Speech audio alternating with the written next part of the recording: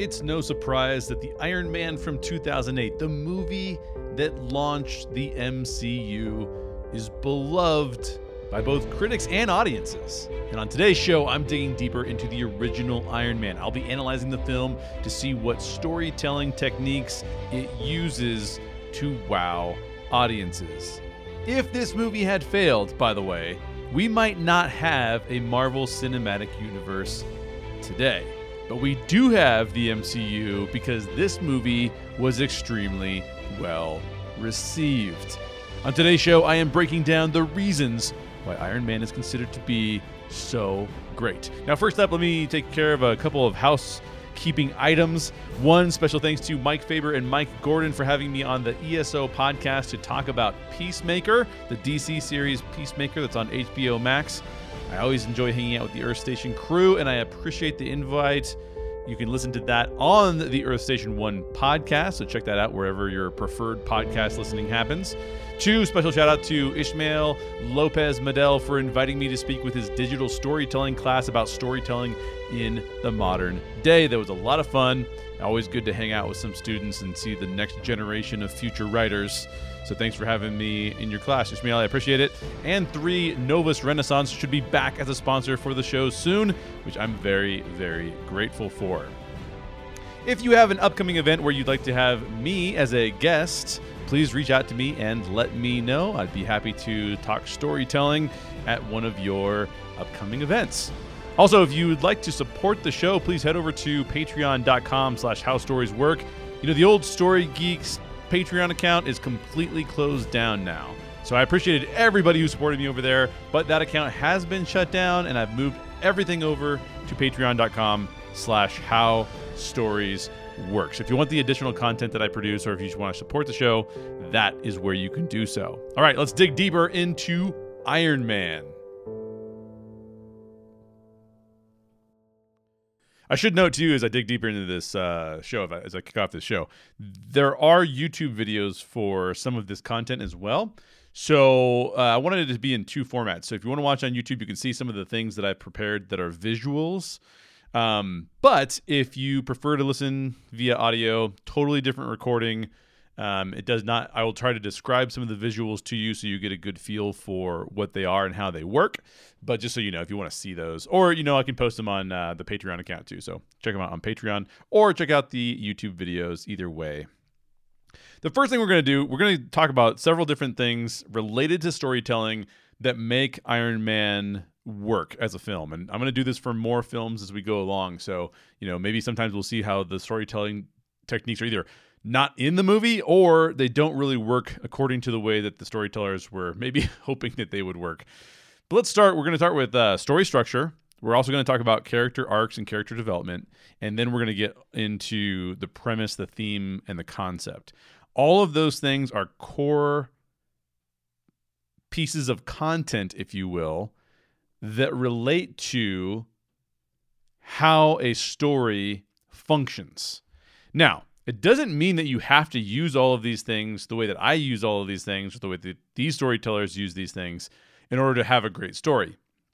However, what we can find is if we break these things down over time, we can find commonalities in stories that people love that relate to the use of a lot of these techniques. So just keep that in mind. As I break these things down, I think much more as a mechanic. My former co-host, Caleb Monroe, who I hope to have on the show soon, he would call himself a muse. He doesn't break things down the mechanical way that I do. He just goes for it, right? And he knows some of these things inherently, and they come out in his stories, and they make his stories ultra creative. I just keep tinkering with the story to see how I can get it to be punched up using storytelling techniques that I know to have been studied and be good techniques, right? So there's multiple ways of approaching these things. I'm just breaking them down from my perspective. So let's dig into story structure first. Now, I want to start with explaining a little bit about what story structure looks like. You probably learned this in high school, but there is a narrative arc. There is a story arc that exists out there.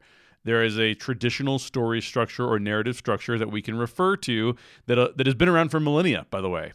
This goes back into the Greeks studying storytelling, and probably, before that even. And how does that arc work? Well, if you were to look at it on a piece of paper, it looks like somebody's drawn like just basically a big arc. And at the bottom left of that arc, the start of the arc, you see that everything is normal. And that is the setup. A story begins with everything is normal.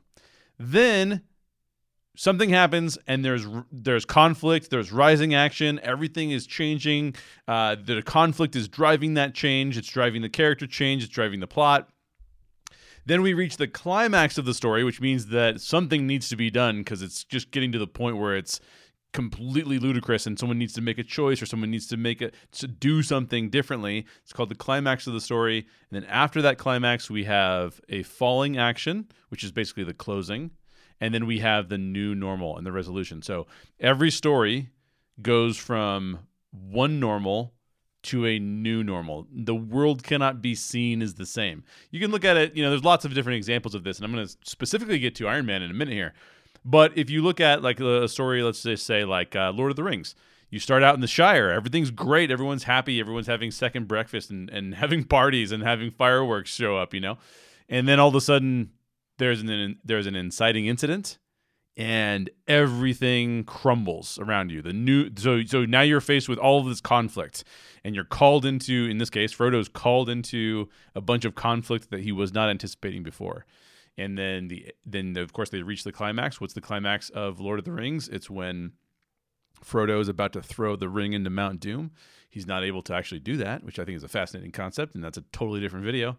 But then, of course, Gollum takes it and then falls into Mount Doom, and then the armies are able to defeat Mordor, and you have a new normal. There's a new normal after that, right? Character has gone through the character arc, plot has gone through the plot arc. The premise has either been proved or not proved, and the audience can be kind of frustrated by it. But that's generally speaking how a story will go.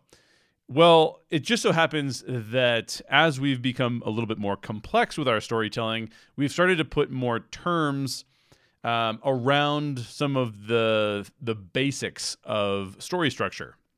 So you're probably familiar with the 3-act structure. So this 3-act structure, you can just actually paint over the top of the narrative arc, the narrative story structure, and it's very, very similar. So in Act 1, you're going to have everything is normal, and then there's an inciting incident, conflict occurs, and then throughout Act 2, there's all this conflict that happens. You reach the climax, and then Act 3 is basically the closing of the story and the resolution of the story. So it's Act 1, Act 2, Act 3. Generally speaking, if you were to see that written out, right, you'd have, let's pretend for a second that it's a 2-hour movie, because it's the easiest way for me to demonstrate this, especially via audio, where I have to describe it. Let's say you have a 2-hour movie. The first half hour of that movie is generally speaking going to be considered Act 1. Then Act 2 is about an hour long. It's like 2 half hours, right? And then Act 3 is also a half an hour long. So a 2-hour movie, any story really that follows a 3-act structure, can be divided up into 4 distinct parts. Not just 3 acts, but 4 distinct parts. The first part is Act 1. The second part, the next 30 minutes, is the first half of Act 2. Then the next part is the second half of Act 2, which is also about 30 minutes like in a movie. Oftentimes in plays, too, it's around the same length. Sometimes plays are a little bit longer. And then the fourth half hour is your Act 3.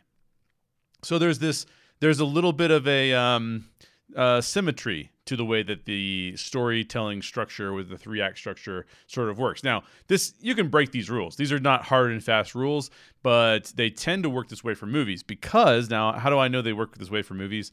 And how is this figured out? Well, there's a guy named Sid Field who taught a lot of screenplay writers how to tell stories.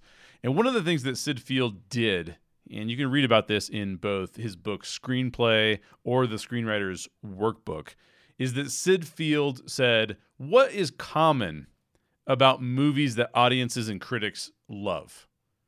What's common about them? And he went in and he looked at the structure of film.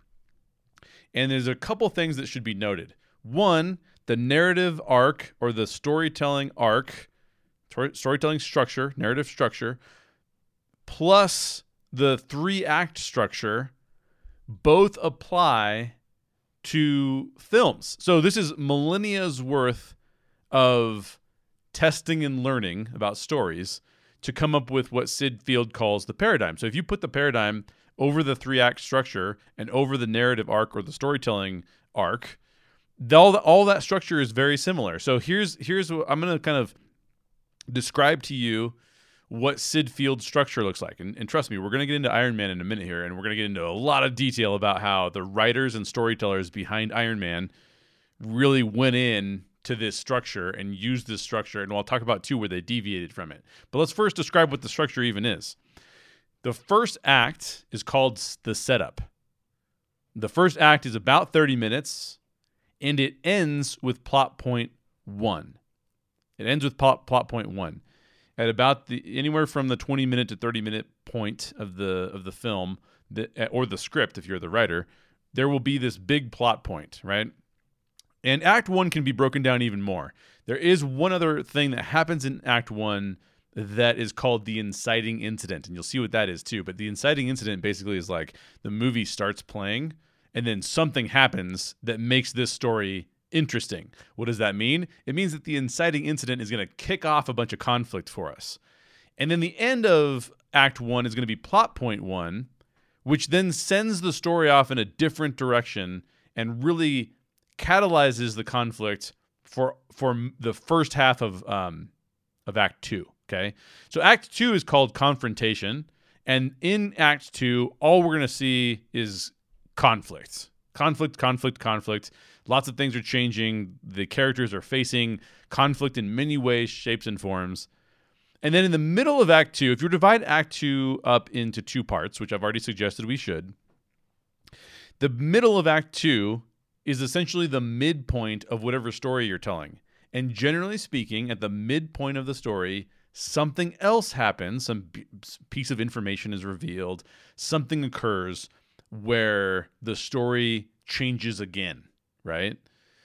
Then we have the second half of Act 2, and if you're drawing this on the narrative arc, right, and I described earlier, you're drawing this on the narrative arc, plot point 2, which happens at the end of the second half of Act 2, right before Act 3, if you're drawing that arc, plot point 2, the end of Act 2, right before Act 3, is where the climax of the film generally is. This is where the character has decided, well, I'm faced with the consequences. I must do X, Y, or Z. I must change my mind about something. I must complete a behavior and activity. And by doing so, I can resolve the conflict that I've been experiencing for the last, 2 acts, Act 1 and Act 2. So if you look at this again, then that leads to Act 3, which is the resolution of the story, right? So again, setup, confrontation, resolution. Setup is Act 1. Confrontation is Act 2, both parts of Act 2. The resolution is Act 3. There are 3 major points that are expressed on this diagram. The first one is plot point 1. That's going to take the story in a different direction. The midpoint, which is going to also take the story, it's going to reveal different information or take the story in a direction that we may not have expected. And then there's plot point 2, which serves as the climax of the film. Now, one of the things that if you read a little bit more about Sid Field's paradigm, that's what he calls this thing. He calls his story structure, his recommended story structure is called the paradigm. And if you read more about it, one of the things he's going to say is that in his analysis, what he's also realized is that most films can also take these little chunks of plot points or little bits of interesting things that happen in a movie to keep us watching.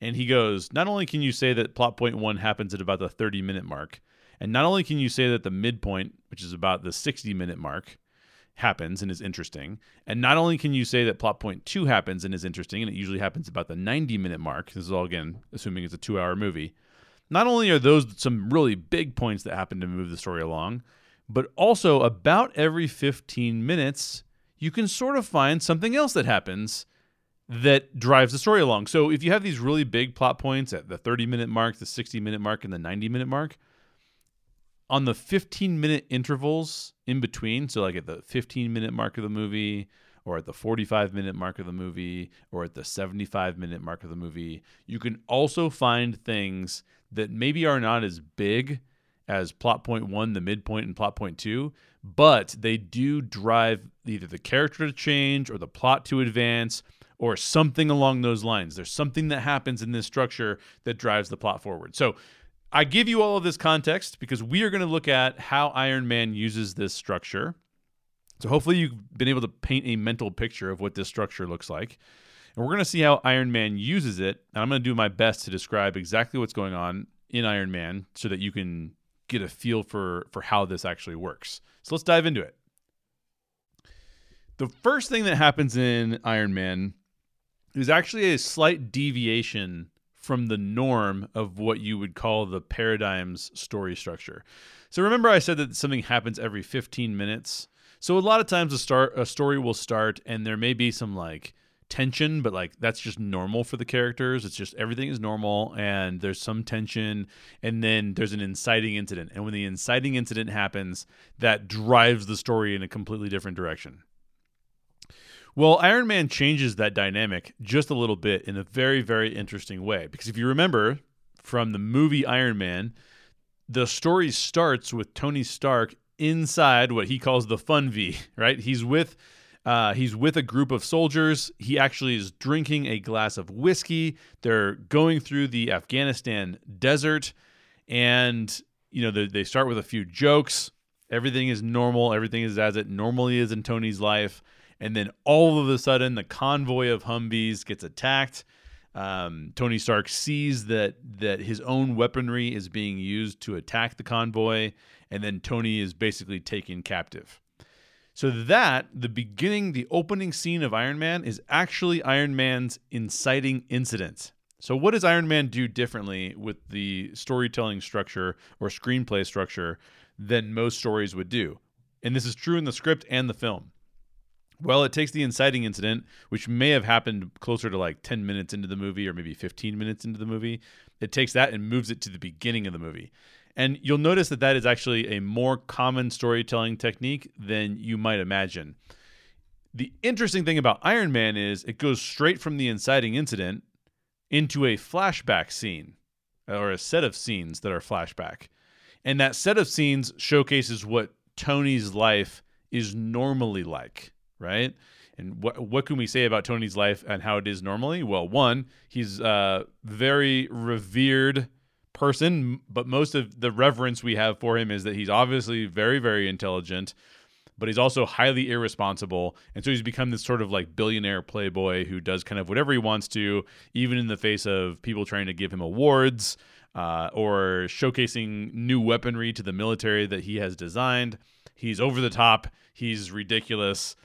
He's careless. We'll talk about this more when we get to his character arc, but it kind of showcases Tony in that light in the flashback scene. So the opening scene is the inciting incident. The flashback scene happens. Guess what time in the movie and in the script the flashback scene ends?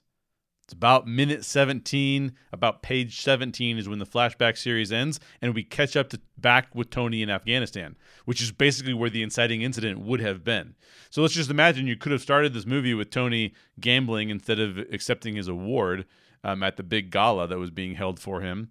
And you could have showcased all of that stuff and then shown him in Afghanistan and then shown the Humvee caravan getting attacked. But they didn't do that. They showed us the attack first, which makes it a much more compelling opening, in my opinion. And then they get into the flashback about, well, how did we get here and who is Tony Stark?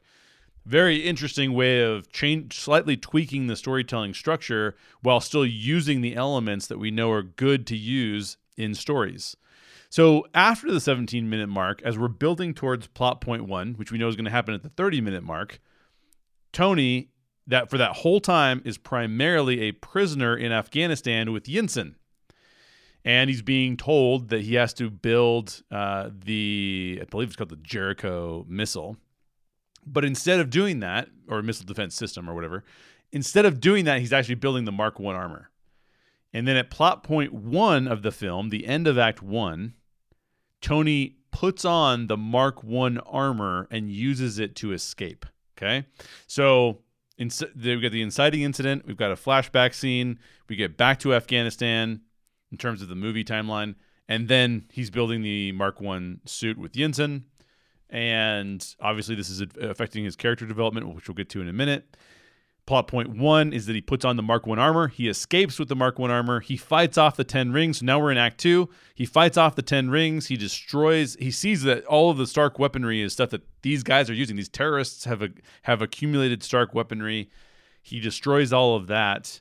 And then we get to about 15 minutes into Act 2. It's about 12 minutes, actually, into Act 2. Tony returns home. So they pick him up.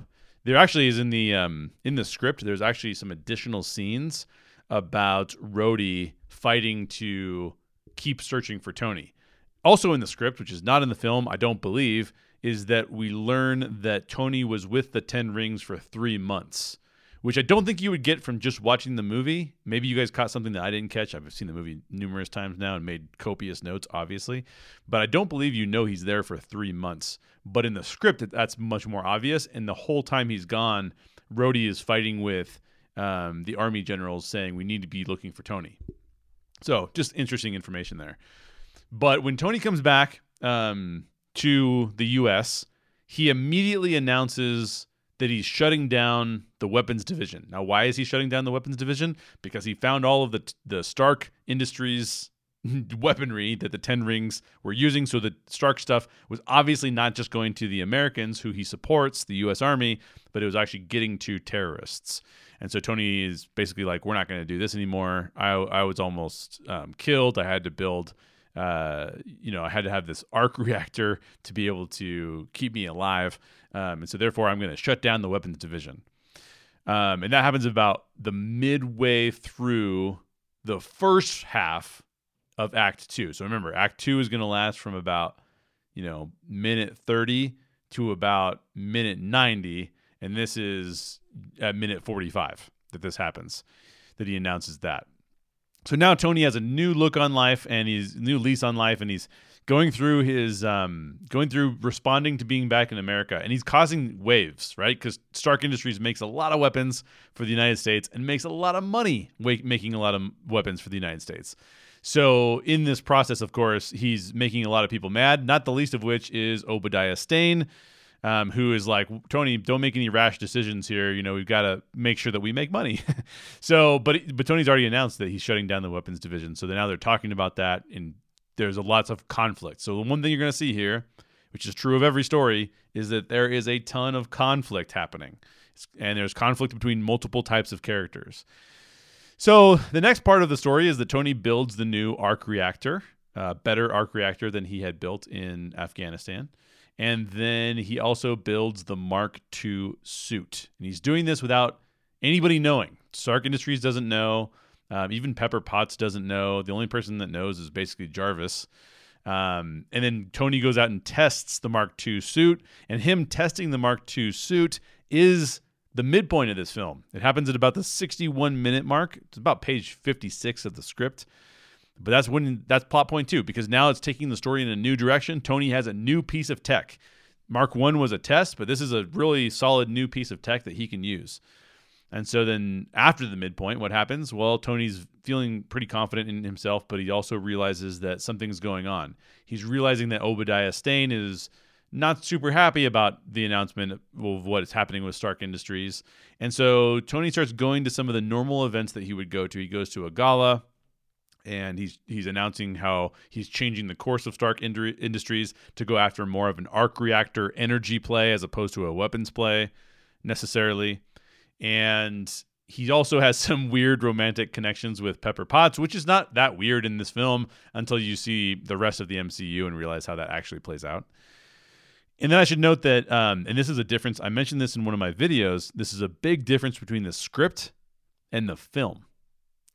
So in the film, about halfway through the second half of Act 2, it's literally at minute 75, literally at minute 75, at about page 79 in the film, because it happens later in the script than it does in the film. Page 79 of the script. It happens later. This is the switch around I'm going to talk about. But Obadiah is revealed to the audience, to us, the people watching. He's revealed as the villain in minute 75.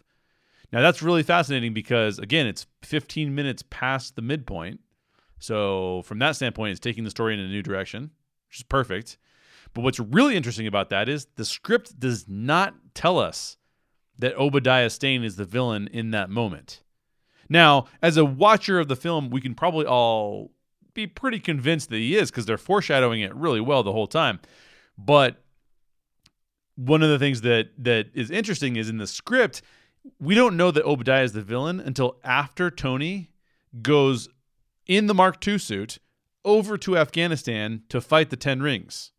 So this is really, really fascinating here because when they filmed this movie, based on the script, the Obadiah scene where he goes and visits the Ten Rings would have happened after Tony went to Afghanistan to fight the Ten Rings. But the movie, and I'm pretty sure it's in the editing because the script I was looking at online seemed like a pretty final script. But in the editing, or at least in a final script change at the last minute, they said, no, actually, let's put the scene where we reveal Obadiah as the villain. Let's put that in between the Tony Stark and Pepper stuff and Tony going to Afghanistan to fight the Ten Rings and defend the city that's out there.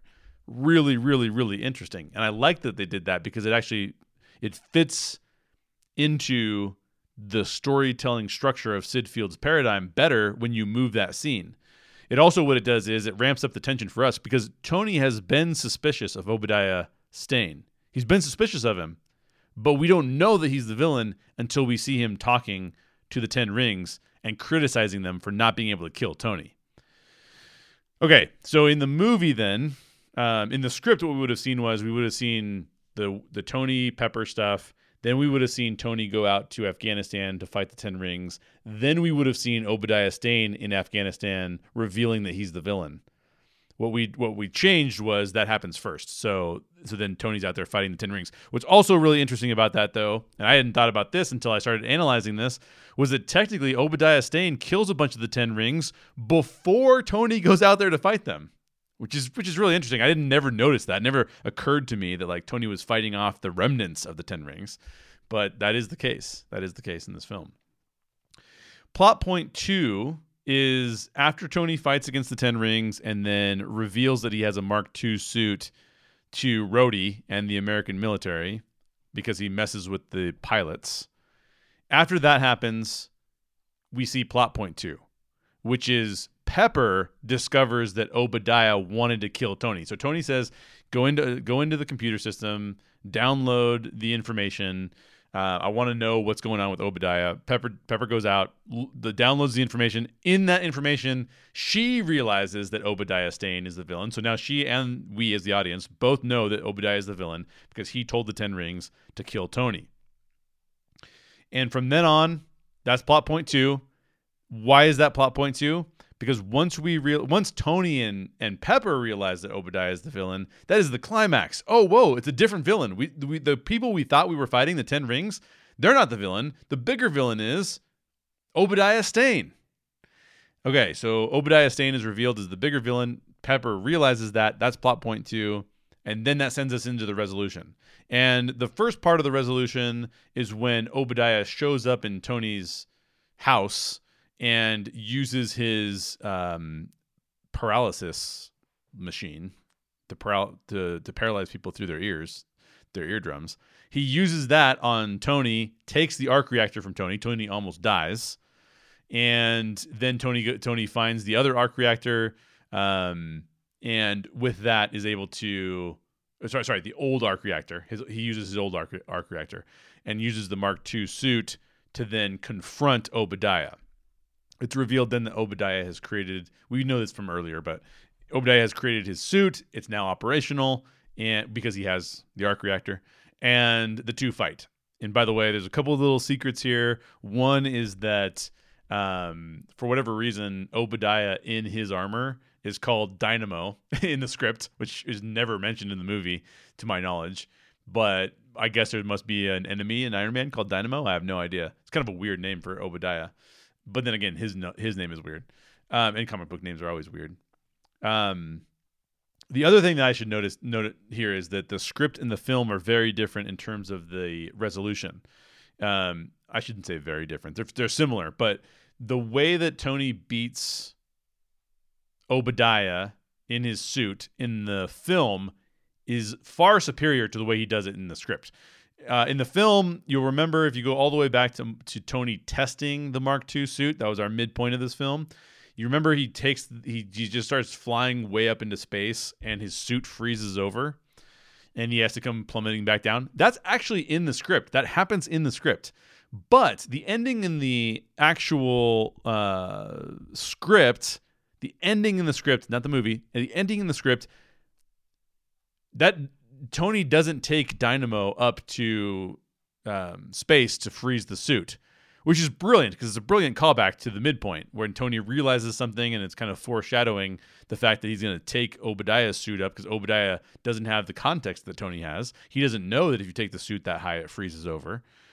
So instead, there's a whole scene where Pepper sets off an EMP bomb, and that EMP bomb shuts both Tony's suit down and Obadiah's suit down, and then Obadiah falls into like a giant vat of stuff, very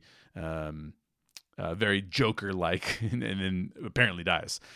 So very different. So pretty interesting stuff there in the difference between the script and the film. But as you can see, there's major events happening every 15 minutes, sending everything in a different direction, causing more people chaos, causing the characters to shift into their different aspects of change. And this, I would call this story structure for Iron Man great. I think I called it perfect in my YouTube video. You're always very hyperbolic in YouTube videos. There are some things that I think could be better about the story structure, but not really very many. The choices that were made in the editing room and the choices that were made at the last minute, which means it's all up to Jon Favreau at that point because he's the one that gets to make those decisions. He did a great job. And we all know Jon Favreau is amazing at storytelling, so that's not really surprising, but he did a great job. So that's the story structure. Story structure is fantastic. It works really, really well for Iron Man.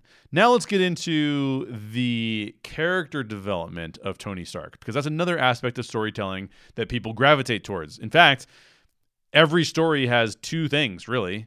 Every good story has two things. You can maybe argue that there's narratives that aren't really stories that don't have these two things, but every story essentially has two things: characters and conflict. And even if there's an inanimate object, if it becomes a character, it's technically a character. So every story has like characters and conflict, and Iron Man has plenty of that. So let's talk about character development. Structure is great. Let's talk about character development. Character development, it's really interesting because I learned a lot about character development from a completely different book called The Art of Dramatic Writing by Leos Agri. And Leos Agri is primarily writing about stage plays and character development. But stage plays were the predecessor to films. And so it's helpful to go back to that era to learn more about what they were learning about storytelling so that we can tell better stories as well.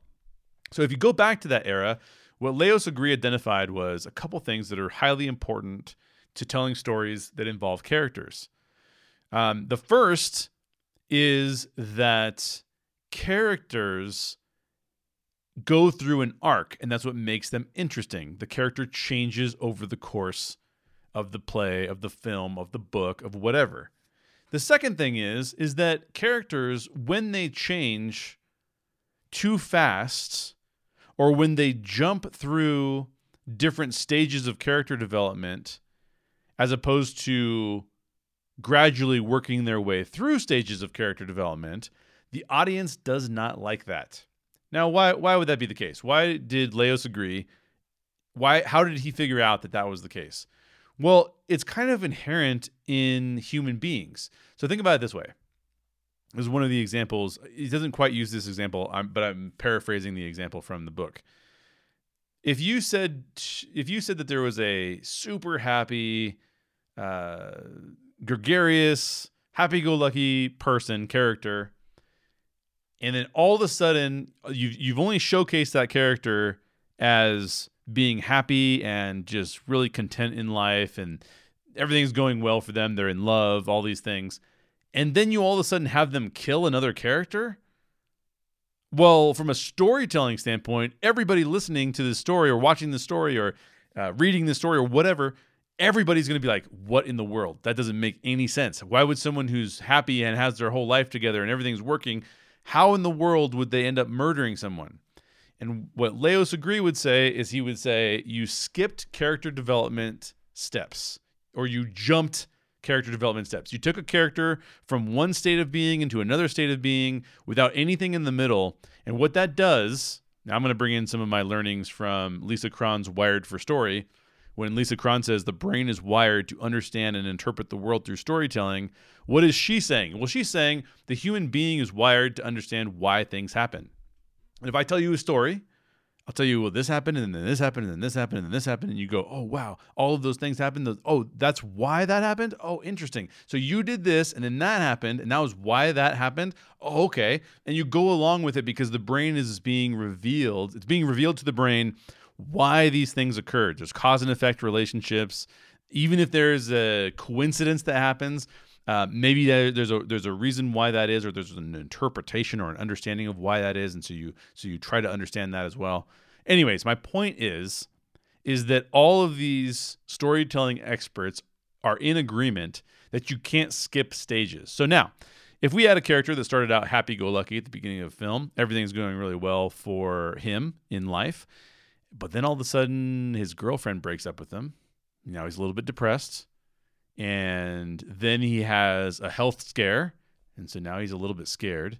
And then at work, there's somebody who's bullying him and trying to get him fired or get him canceled or whatever. And now all of a sudden he's anxious and he's fearful. And then all of a sudden he sees the bully hooking up with his former girlfriend. Then he's infuriated. Then we see that he's being accosted by the bully another time. Well, that's a character that we can all think, well, man, this guy's gone way downhill. He's super scared. He's backed into a corner. That's somebody who could possibly murder someone.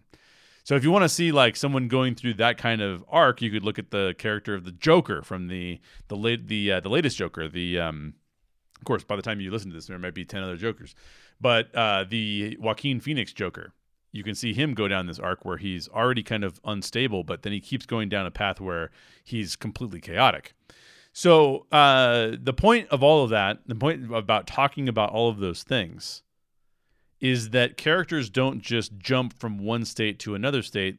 They walk down a path that gets them from point A to point Z. They can't go from A to G and just jump stages, because that doesn't, from an audience standpoint, it doesn't sit well in our brains. So let's look at Tony Stark's character development throughout Iron Man.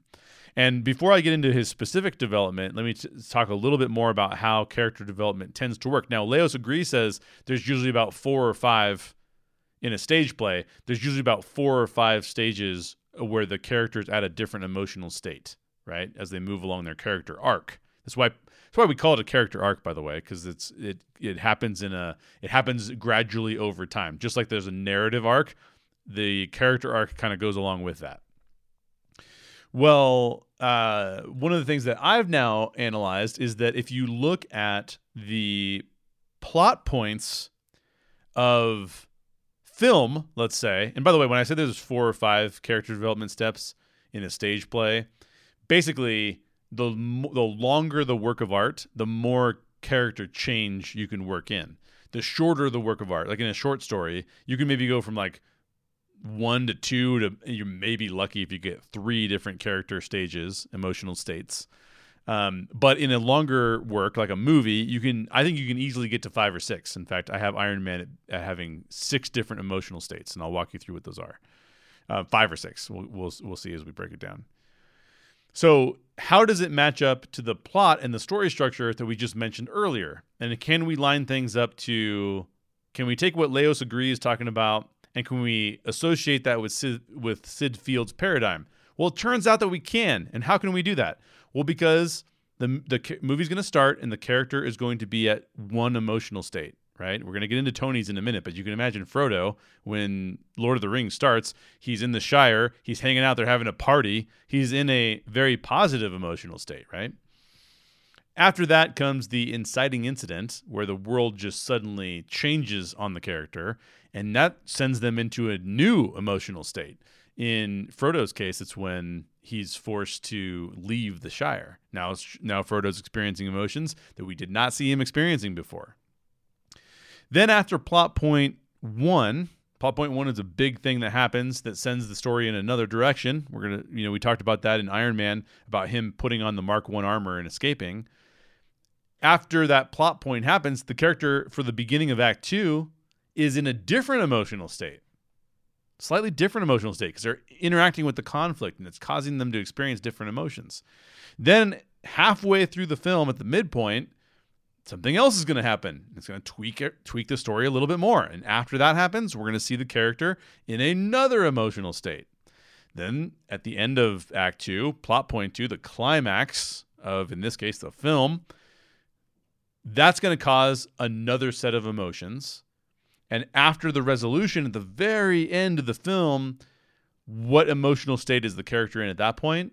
Well, that's the last emotional state that they would experience. So you can see it's a journey. There's a step-by-step emotional state. So I have 6 of them laid out here. Where they start, where they're at after the inciting incident, where they're at after plot point 1, where they're at after the midpoint, and where they're at after plot point 2, and then finally where they're at the very end of the film, the emotional state they're at there. So let's just take a look at what Tony's experiencing and go through it one by one. What I find really great about Iron Man is that it does a really good job with Tony. And it sets up franchise storytelling in a pretty unbelievable way. And we're going to talk about both those points as we go through this. So how is Tony showcased to us at the very beginning of the film? What is Tony's emotional state? Well, for one, I think one of the best words to describe Tony is that he's very smug. So keep that in mind. He's very smug. He's also very careless. He doesn't care about the awards. He doesn't care about people. He doesn't care about the women that he's sleeping with. He's a careless person. He just doesn't care that much. He's even drinking whiskey in the Humvee, right? And as soon as he showcases the Jericho weapon, he turns around, opens up a new suitcase, and the whole thing's full of drinks, right? So he's very careless. The situation in Afghanistan is very serious, but he's treating it as if it's a big joke. He's also flaky. He's missing events. He's not showing up for events. He's showing up to his plane late. He's indifferent. He doesn't seem to care about any of these things, which is very similar to careless and flaky, is indifferent. And then he's also very arrogant. He thinks a lot of himself, right? And of course, a lot of people think highly of him too, but he's very arrogant. So then the inciting incident happens, right? So keep in mind, we don't see what his emotional state is after the inciting incident until he's in the cave in Afghanistan. He's in the cave in Afghanistan, completely different set of emotions. He's rattled, for one. He's serious now. He's troubled. He's obstinate. And he's agitated. Now, I've done one thing on here, and you can see this in the video version, but I've added colors to the emotions. So I've got 3 colors here, right? There's red, which is a negative emotion, or an emotion that we all perceive as negative in a character. There's orange or yellow, either way you want to say it, which is, it's neither positive nor negative. It just is a state of being. And then there's green. There's positive. We want people to feel these kinds of emotions, you know? And in this case, when we see that Tony is rattled, he's not used to being a prisoner. He's used to having all the freedom that he wants. So he's rattled. That's negative. He's serious, which is neither negative nor positive. Serious is you're just serious. You're just being serious, which is just neutral. He's troubled, which is negative. We don't want people to feel troubled. He's obstinate, which is, again, neither positive nor negative. It's neutral. He's obstinate because he's supposed to be building the Jericho missile, but he's not. He's building a Mark I suit. And then he's also agitated. Now, agitated is not a good place to be either. Now, you could argue that some of these emotions in some circumstances are positive, but generally speaking, this would be considered negative, right? All right, so then after plot point 1, he puts on the Mark I armor. He uses that armor to escape. There's a slightly different set of emotions when he escapes, because now he's fighting off the 10 rings and he's destroying the Stark weaponry. So what do we learn about his emotional state at that point in time? Well, one, he's determined. He's very determined to get out of the state that he's in. Number 2, he's still agitated, still feeling a lot of emotions about this. And 3, he's enlightened. Why is he enlightened? Because now he has understood that the Stark weaponry is being used by terrorists. It's not supposed to be in the hands of terrorists. It's only supposed to be in the U.S. military's hands. Then he goes back to the U.S., he announces the weapons division shutdown, and now we see Tony Stark's first positive emotion, the one that we want him to experience as much as possible, and that is that he's inspired. He's inspired to say, I don't want to create weapons anymore. I want to do something different with the company. He's also assertive. We see him for the first time say, I know the direction I want to head, and it's this direction. Before this, it looks like Tony's being carted around to do things on other people's behalf. But right now he's saying, no, I'm going to be assertive here. Now, assertive is a neutral emotion. In this case, it's good for Tony, but it doesn't mean that it's like a positive emotion. It's just more of like, I need to do something different with my life. So it's a neutral emotion. And he's also excited, which is a neutral emotion, because you can be excited in a positive way or a negative way, technically. Okay, so then we move into we're getting close to the midpoint. So this is right before the midpoint. Tony is building his own suit, his Mark II suit. He's building his arc reactor as well, his new arc reactor. And the emotions he's experiencing there he's driven. He's very driven to create a new suit. In fact, he seemed much more driven to create his new suit than he seemed earlier. He seemed more interested in like making money and having fun. But now he's very driven to use his mind to create this suit. He's also very eager. He's excited about this thing. Excited to announce the arc reactor technology, the thing that he's discovered that he's been able to build. He's also very enthusiastic, which is a positive emotion. Enthusiastic about the future and about the suit that he has created. And then there is a negative emotion in there too, and that's that he's suspicious. He's suspicious of what Stark Industries is up to and what Obadiah is up to. Then we hit the midpoint, right? The midpoint is where he tests the Mark II suit. Then he comes back from that test. He goes to the gala. We see him flirting with Pepper and so on and so forth. Then there's a different set of emotions there. He's confident because he's been able to build the suit. He's enthusiastic about the future because he's tested the suit and it works. So he remains enthusiastic about it. He's still suspicious. He's still eager. Okay, so those are the emotions he experiences right after the midpoint. Then the reveal of Obadiah, they call him Obi in the film too. The reveal of Obi as the villain is technically not something that Tony is reacting to. So there's no new emotions for Tony. But what Tony does react to and what he does react emotionally to is that he sees the report about what's going on in Afghanistan with the 10 Rings, and he flies out in the Mark II suit to combat the 10 Rings who are trying to take over that whole area. And in that, he is now dominant because he has this really kick-ass suit that he built. And dominant is sort of a neutral emotion. It's not necessarily good, but it can be good. It's not necessarily, but it also can be bad. You can be dominant in really negative ways. In this case, he's being dominant in a very kind of neutral way. He's being vengeful, which is technically a little bit of a negative emotion. So maybe a little bit of a step back for Tony in that moment. But he's being aggressive and he's being a little bit brazen. Now, he's brazen mostly when he goes against the U.S. military. So not as positive of emotions for Tony in this particular moment, but just wait a minute because we're going to hit plot point 2, which is when Pepper discovers that Obi wanted to kill Tony, and then she goes to tell Tony that, and then Obi steals the arc reactor from Tony, and now Tony has a whole new set of emotions. The first emotion is really important. He is resolved. Tony is resolved. What is he resolved? He's resolved that he was making the right choice in shutting down the weapons division.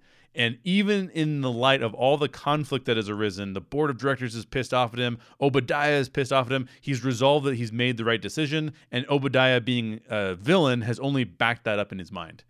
But he's also alarmed and fearful. Why? Because not only is Pepper's life at risk, but he doesn't have the arc reactor anymore, and he almost dies. So he realizes that Obadiah is serious about this, which is why it brings up the last emotion on here, which is a great emotion. I love this emotion in characters, and it's that Tony Stark is persevering. He's not going to just give up on this decision and be like, I should probably just let Obadiah win. He seems like he's dedicated to bringing down me as an individual and does not like the new direction I want to go, so I should just give in. No, of course not. He's resolved and persevering. That is awesome. Now, resolved is a neutral emotion because you can be resolved about something that you shouldn't be resolved about. But in this case, Tony's resolved about a good thing, and he's persevering, which makes it a great decision on his part. And then the end, there's a big fight scene, and then Tony at the end of the movie has a completely different set of emotions, and, well, not a completely different set. Ooh, this is a secret. This is a secret of franchise storytelling. At the end of the film, Tony Stark is triumphant, jubilant, smug. Ooh, smug. He was smug at the beginning of the film. Wait a minute. He's still smug? Yes, he's still smug. He's very smug. In fact, when he's doing his press conference, he's like, I'm going to go ahead and announce to the world that I'm Iron Man. That's very smug. It's a very smug thing to do. But here's the big deal. Here's the really, really big deal. Remember when we said at the very beginning of the film that Tony was careless? We said he was smug and careless were two of the words that we used to describe Tony Stark at the beginning of the film.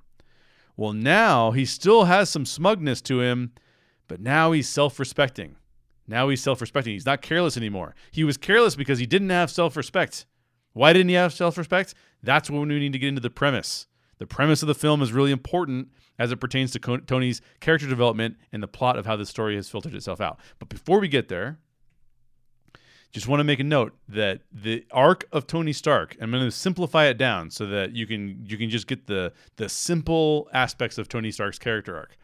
He starts out the story smug and careless. He's smug and careless at the beginning of the story. There's the other emotions we talked about too, but I'm just going to narrow this down to the core emotion that is driving his character development. So he's smug and careless. Then he's rattled, right? So he goes from negative emotions when he's like self-focused, right? He's negative emotions, self-focused, smug and careless. Those are self-focused emotions. Then he's rattled, which is still a self-focused thing. I'm in big trouble here. I need to get out of this trouble.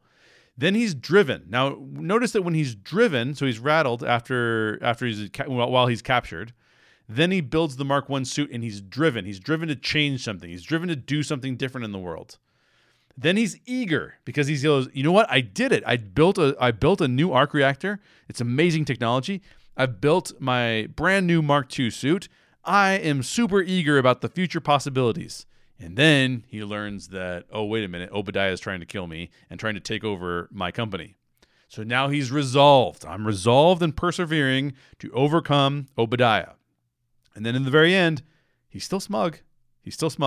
But he's self-respecting. And you're going to see why self-respecting is so important when we get to the premise, like I just mentioned. But the self-respecting means that he's also others-focused now. So he starts the story out self-focused. He ends the story others-focused. That's a traditional hero approach, going from being selfish to selfless. And he's self-respecting, which is great. Now, I also mentioned that he did not change in one way, and that is that he's smug.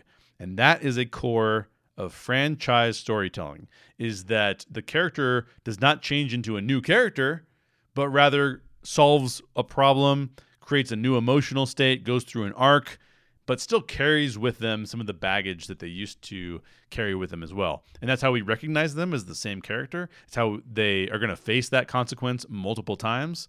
I think one of the things that you'll see if you analyze the entire MCU, Tony Stark eventually loses that smugness. But it takes multiple movies, not just one movie. It takes multiple movies and multiple stories for him to get rid of that smugness.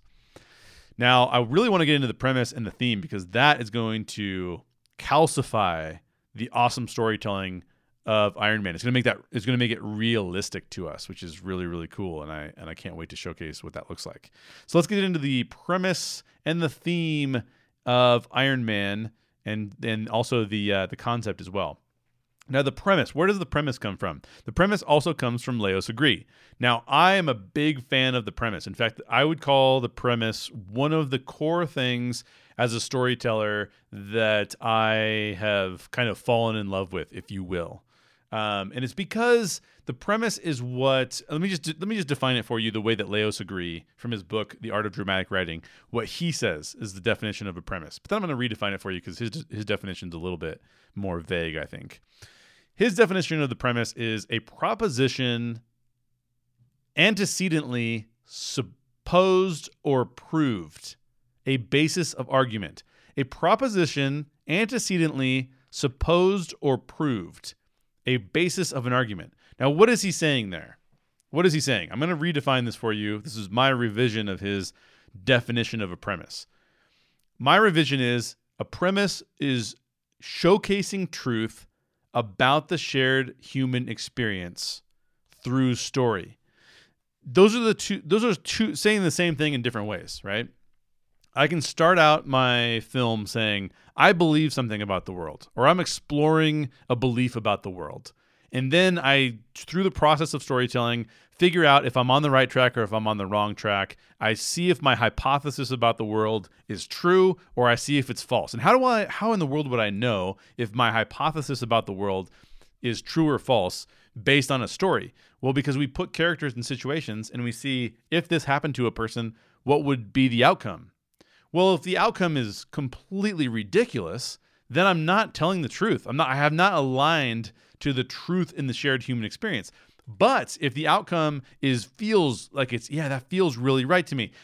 Lord of the Rings, and the reason why I keep using it as a side example, even though we're talking about Iron Man, the reason why Lord of the Rings is so good is because it has one of the best premises in the history of literature. And Peter Jackson, to his credit, kept that in the film. And so the truth of the shared human experience, the truth that Frodo can walk all the way to Mount Doom, but can't even take the action required of him, meaning that we as human beings, no matter how hard we try, we cannot be perfect. We cannot be perfect. But Gollum, in his imperfection, steps in and crashes into the fire of Mount Doom. And it seems so much like that these events have been orchestrated by a greater power, right? Whether you call it fate or God or whatever you call it, it's like fate or God orchestrated this set of events because humankind, hobbit kind, orc kind, they couldn't have done it themselves. And yet they had significant roles to play. I feel like that's one of the best premises I've ever. For me, the shared human experience in that is really, really powerful. Now, this is another point, right? Sometimes not everyone will agree on the shared human experience because you might have just listened to what I said and been like, oh man, I don't agree with that at all. That's totally fine. But what we want to see is that we want to see as much of a shared human experience as possible. And that's what differentiates one audience from another. One audience can say, yeah, that's how the world works in my mind. Like, for example, I don't really like Christian films, and I feel like most of the premise of Christian films is completely inappropriate and actually not very Christian. But there's a lot of people who feel like it's great and it's like shared experience that they've had. So yeah, the premise will dictate your audience to a certain degree. So let's get into the premise specifically for Iron Man because I think it's a really, really good one. Now, before I do that though, let me just set up for the rest of you like how you would write this out. First, a character trait presented with conflict will result in something, okay? A character trait put in a situation where there's conflict will then have a result of some kind, right? So let's just play this out in a couple of different examples. The first will be Romeo and Juliet, really, really popular story. This is coming straight from Leos Agree in his book. He says that Romeo and Juliet prove that great love defies even death. Great love defies even death. What does that mean? It means that you cannot kill great love. You cannot destroy it because it will survive even death.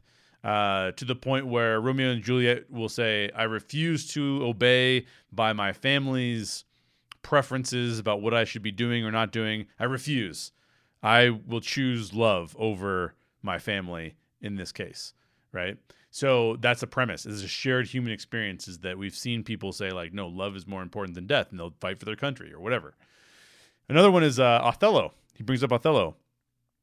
Jealousy plus conflict, so destruction, will kill itself and the object of its love. Okay, let me just say this again.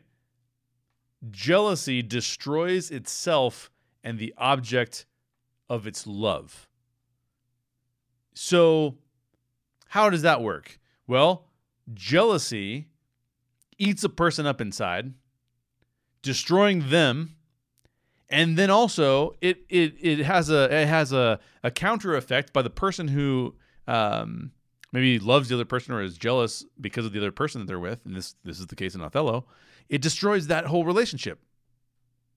So jealousy destroys itself and the object of its love. And I think Othello is one of the most powerful stories out there. So if that's what Leos Agree is saying, is like how you come up with a premise is that you find a character trait, you present that character, you test that character trait against conflict, and then what is the result of that thing? And that is your premise, right? So he's given us a couple of examples. Now let's look at what this looks like for Iron Man. Let's look at what this looks like for Iron Man. Now I would argue that the character trait that is being tested in Iron Man is drive or driven. He's driven.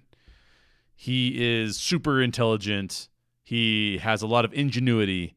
And then that conflict is presented when it says you have to use that for good or for bad. What's going to happen? What happens if you have a character trait of being driven and then you're faced with conflict? What is the result? What is the result? So I have written out here is that drive overcomes broken legacy. So let me just restate that in a sentence. The premise of Iron Man, according to the way I see it, is that ingenuity and drive overcome broken legacies and result in newfound self-respect. Ingenuity and drive overcome broken legacies and result in newfound respect. We'll circle back to this in a minute because we're going to talk about theme, and I want to see how the theme works with the premise to really solidify everything about this film that we like. So let's talk about the themes in Iron Man. A definition of a theme, this is just taken from basically the dictionary. The definition of a theme is an idea that recurs in or pervades a work of art or literature. I believe that there are 3 themes in Iron Man. 3 themes. These are different than emotions. These are different than the premise as well, although they're related to the premise quite a bit. The 3 themes are legacy. Tony moves out of his father's shadow to create his own legacy, right? Identity. Tony learns that his behavior and talents have a significant impact on society, which means he can transition from self-focused to others-focused. That's an identity change for Tony. And then finally, the military-industrial complex, the danger of privatized corporations that have their profitability linked with war. Okay? Legacy, identity, and the military-industrial complex. Note that the military-industrial complex is not the U.S. military. Tony has always respected the U.S. military. Tony likes the U.S. military. He likes Rhodey. He doesn't always agree with what they're doing. But at one point in time in the MCU, Tony says he should be, that the Avengers should be governed by the U.S. military, or at least the UN. So Tony does not have any ill will toward the U.S. military. But the military-industrial complex, the privatized production of military instruments, always trying to get something new and more destructive, that is a problem in this film. So legacy, identity, and the military-industrial complex. All really, really fascinating. Now, before we land the plane on this, because there's not only the premise, there's not only the theme, there's also the concept. Let's talk about the concept for a minute. The concept comes from a different book, a book I like a lot called Writing for Emotional Impact by Carl Iglesias. A special shout out to Carl Iglesias. The concept is basically the selling point of the story. Like, why would you want to watch a story? Well, that's the concept. Let me tell you the concept. And if that makes you go, oh, yeah, I want to see that, then that means you're onto something. And you might have a really good story on your hands. So the concept is defined as the thing that makes your story idea appealing to audiences. So the concept is not only a marketing tool, but is also a storytelling tool. Why? Because people don't have to listen to your stories. They can just literally walk away, tune you out, not listen to anything you have to say. Therefore, a concept is very important because it makes people go, wait, do I want to listen to this story? Do I want to pay attention? Do I want to learn something from this story, or do I want to ignore it? Well, the concept of Iron Man is, and by the way, a concept is broken down by 2 things: being uniquely familiar and promising conflict. Uniquely familiar, meaning we haven't necessarily seen it before, but we've seen something that's similar to it. And then, of course, the promise of conflict to come, because that is the essence of storytelling and is almost always interesting to the human brain. So let's explore this a little bit more as it pertains to Iron Man. But before we do that, let's talk about some other concepts that I think you'll recognize pretty soon. In fact, I'm going to give you a chance to guess at them before I actually reveal what the movie is. The first is a teenager is mistakenly sent to the past where he must make sure that his mother and father meet and fall in love, or else he won't exist in the future. Did you guess it? Back to the Future. Back to the Future, of course, that's the premise or the concept of Back to the Future. The concept of Back to the Future is a super strong one because it goes like, wow, that sounds really fascinating as a movie, and I would like to see that. Here's another one for you. You can guess this one too. This one's like super easy as well. A group of ex-psychic investigators start a commercial ghost extermination business in New York City. So what do you think that one is? Of course, it's Ghostbusters. Ghostbusters. So as you can see, that's what you would present to someone to see if they want to see your film. So let's talk about this for a second. What is Iron Man's concept? Well, here's what I would say Iron Man's concept is.